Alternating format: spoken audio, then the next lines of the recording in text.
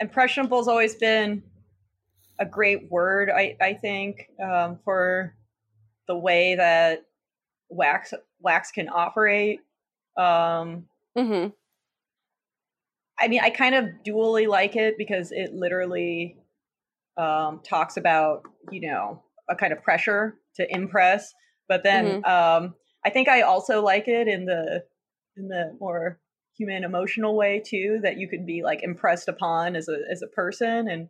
And I often am trying to find language that I think can traverse those boundaries so that a form or material I'm working with, um, even though it's obviously not of my body or of any specific person, it can still speak to a kind of way that people are impressed upon, or that people can be influenced or changed between Mm-hmm. one another or between the things in their world, etc. So I just love how it sort of breaks down the boundaries of oneself and everything outside of them a little bit.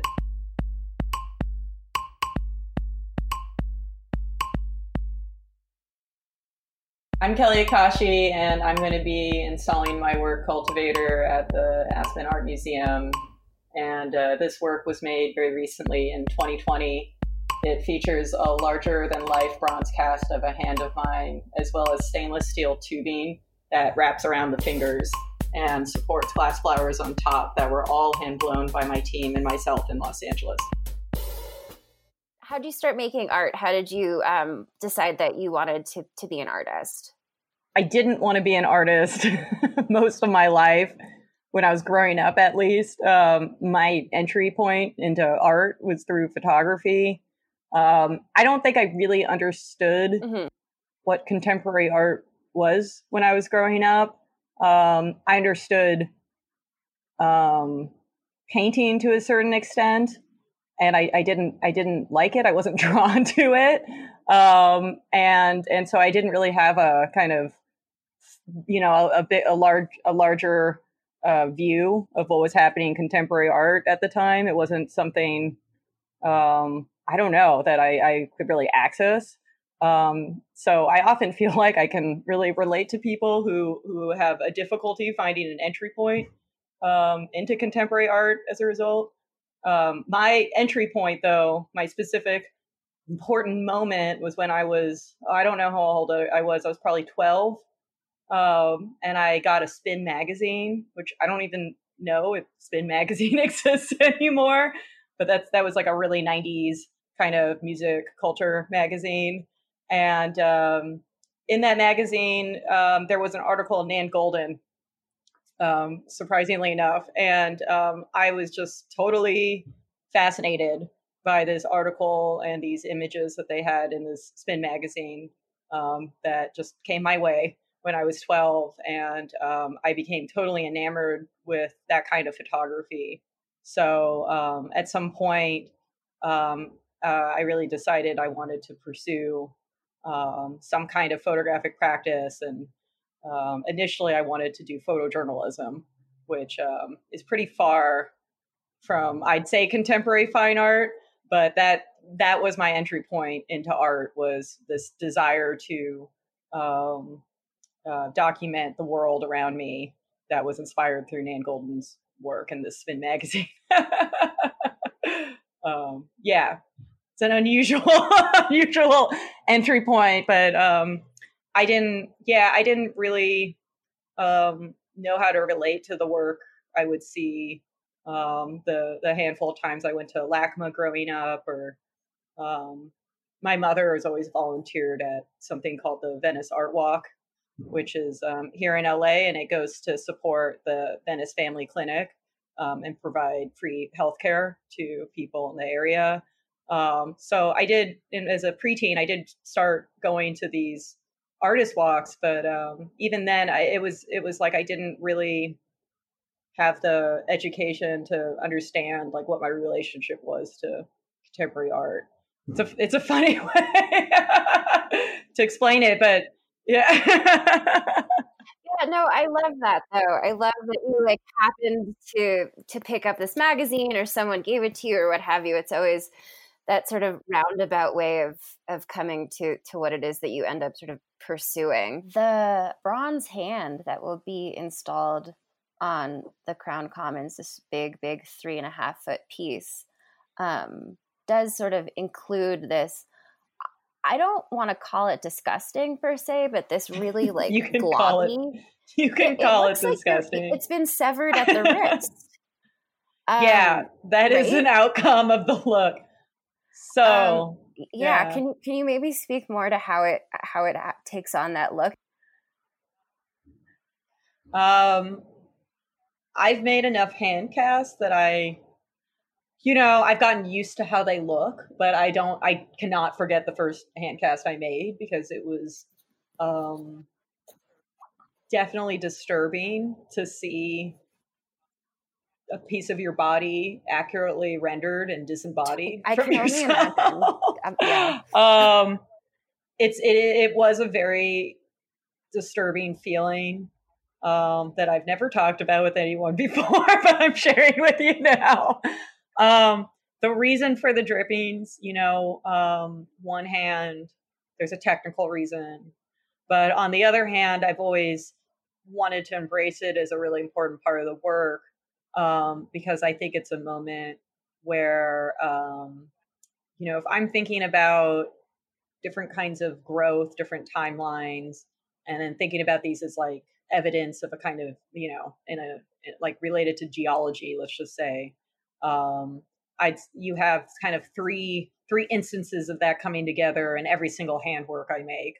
So you have the growth of my fingernails, which was the main reason I started casting my hands, was I was trying to capture what I thought of as mini geological formations on my body. They can get very long. I really try not to cut them unless something urgent has happened. But they kind of grow until my fingernails grow until they just naturally break off. I don't really cut them or trim them otherwise. And that's just how it's been my whole life. Anyways, you have three instances in the hands of these sort of what I'll call geological instances, and different kinds of timelines. So one is like the fingernails, which are little mini geological formations on the body. Another one would be those drippings, which are layered. So they become like stalactites, you could say. So they're maybe pointing out they're like a geology of the process that you could investigate. And then there's the hands themselves, which I cast periodically, and the idea is to cast them for the rest of my life. So after, I don't know how many decades, I don't know how long it'll be around, but the idea is that at some point you'll start to see the hands change as I get older.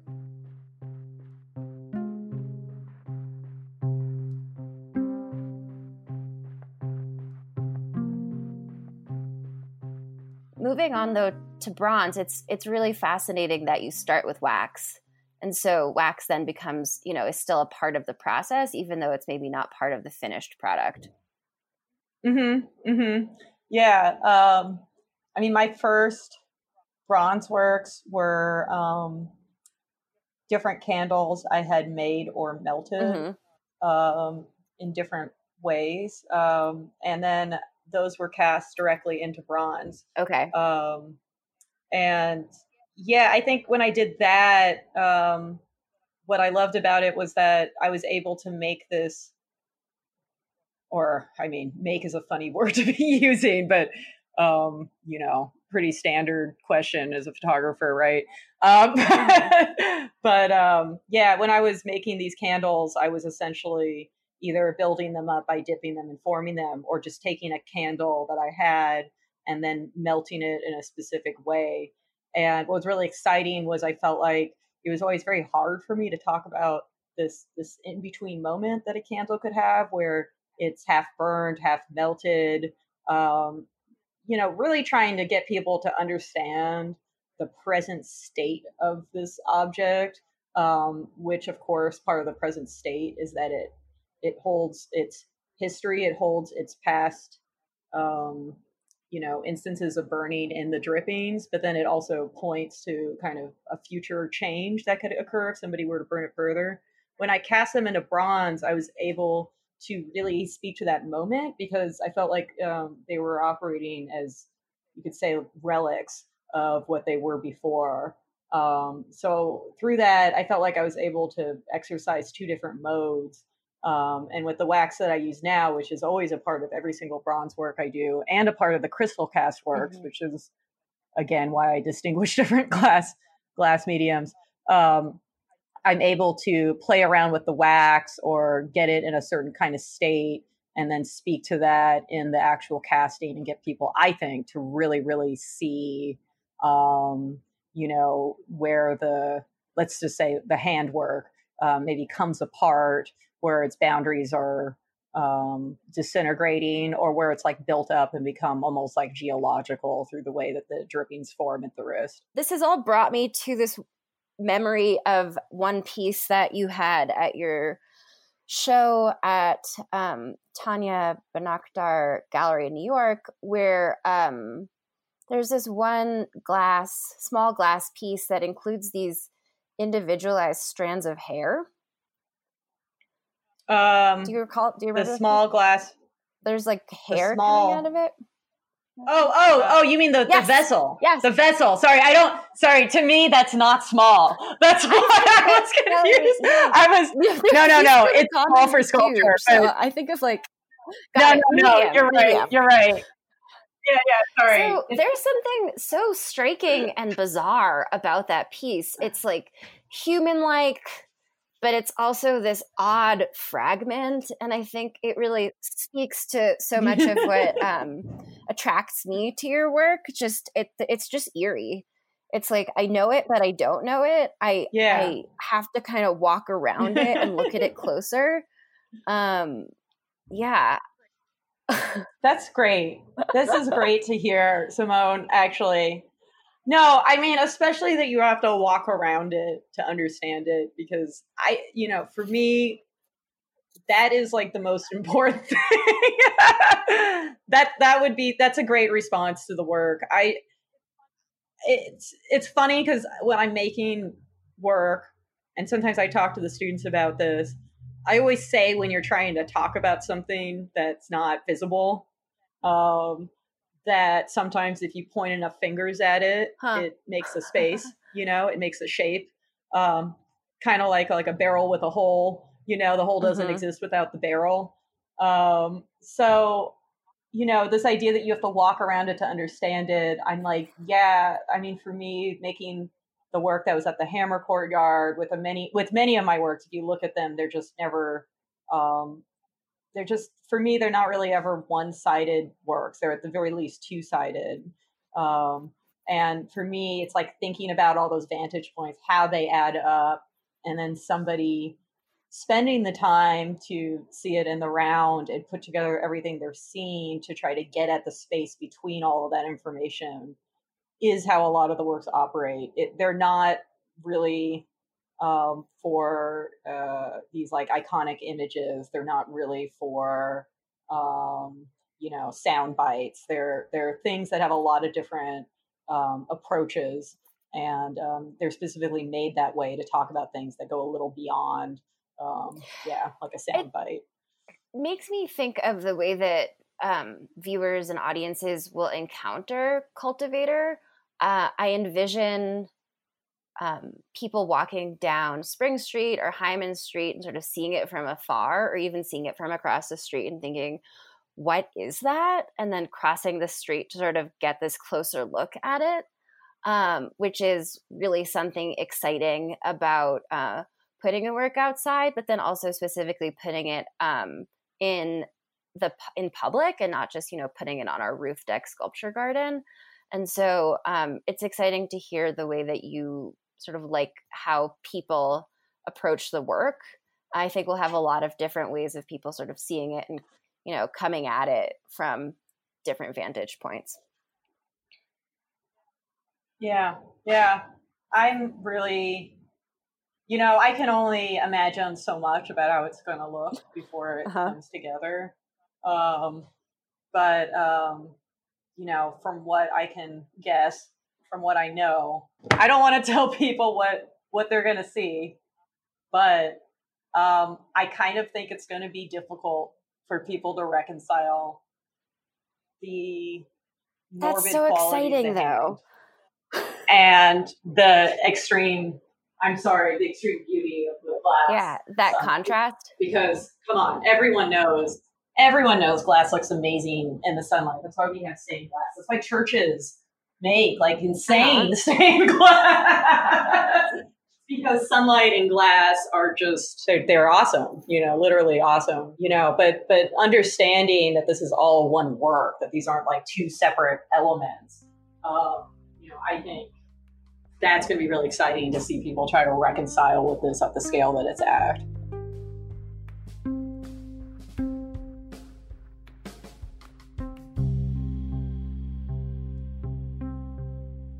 I want to shift gears a little bit and ask you more about the flowers, if you're able to speak about them. So the flowers that are included, these oversized glass flowers and leaves, are all local to the Roaring Fork Valley, which is super exciting for us. How did you pick them? Yeah, the choice of the flowers came from a few, were decided for a few reasons. One of them was that it was the winter, so I was seeing what I could even find images of online. Another reason was that, I had to look and see what kind of flowers could even be recreated in glass at the scale that I made them. And then, of course, I wanted the colors to work well together. I didn't want to make a sculpture of flowers all the same color. So I did take some liberties in figuring out the kind of overall color composition of the piece. But I also feel like any gardener would do the same thing in their flower beds. What role does language play in your work? And why did you title the work Cultivator? I'm really curious about that. I like to think of my titles as being a way that I can show a connection between different works throughout time. I don't work in, let's say, series that exist for a single exhibition. I see a lot of works as revealing themselves and making connections throughout, the whole duration of my practice. So I usually use titles to bridge those connections. Cultivator in particular is a new body of work that I've been developing just for the past 6 months or so. I think I made the first Cultivator in October. And for me, these works always bridge the human hand and nature.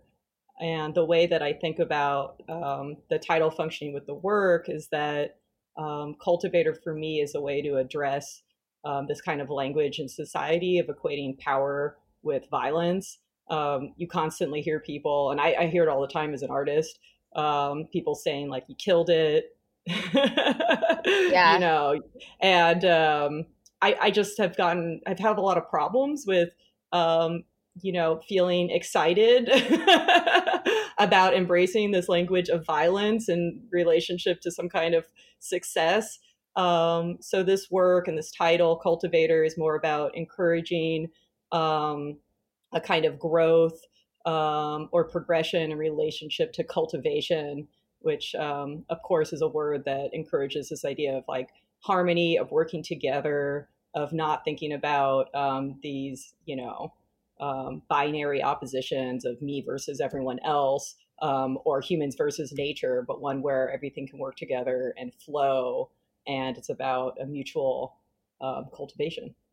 There's this really interesting contrast of different materials. There's the bronze that's heavy and permanent, the glass that's fragile, and then the flowers, the flora and fauna that we're going to include itself that will only last for a season or two.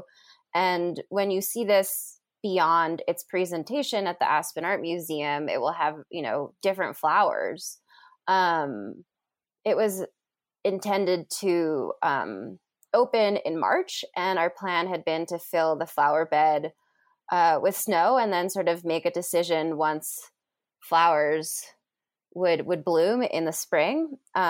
And now I think when we present it, it will include flowers. But it's just interesting that there's this different material contrast. And were you thinking about this contrast? And how does the idea of permanence and impermanence manifest in Cultivator?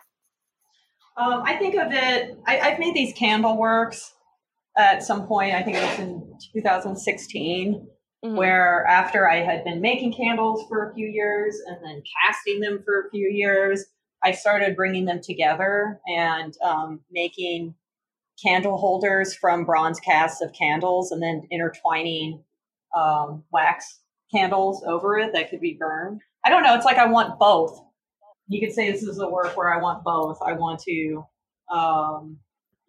have these kinds of different recreations of things from the natural world, whether it's a cast of my hands or fingernail growth, or flowers that I've been looking at that are, some of them are from Aspen, some of them are from my own imagination. But then that over that and around that, real flowers can grow and kind of go through their natural processes. And also I'm hoping really intertwine and kind of embed the sculpture within them, if you know what I mean. Like I keep thinking about it that way too, that the hand is going to be in this bed of flowers. And to me, that's a really, I don't know, that's like the framework or the site or the plinth that I want them to be on. My decision to incorporate the local flora of Aspen into the work, I think there's something about understanding the kind of like moment we're all in. And I don't mean like society, I mean as individuals, really respecting not like presentness with an object, but like in the self or amongst things, and this kind of, very precarious life balance that we have right now. I mean, we have always had it, but right now I feel like it's more, it's expressing itself more than ever. But this has always been, I think a big drive of all the work I make. And to now take flowers that will blossom and grow during the time of the piece, during the spring, summer, seasons. I'm hoping that, as people maybe recognize those flowers in the sculpture and then walk around and explore Aspen and maybe notice some of the flowers in the city, it can kind of like draw them back to really, I don't know, that point of recognition being like really important and meaningful, and giving attention to a flower in that moment that maybe could be inspired through recognizing it and relating it to the sculpture would be an exciting thing for me to hear is happening.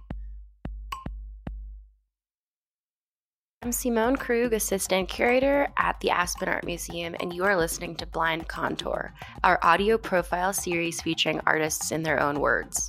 For more episodes of the series, look for us on iTunes, SoundCloud, or Spotify by searching Aspen Art Museum. Learn more about the museum and the series by visiting us at aspenartmuseum.org.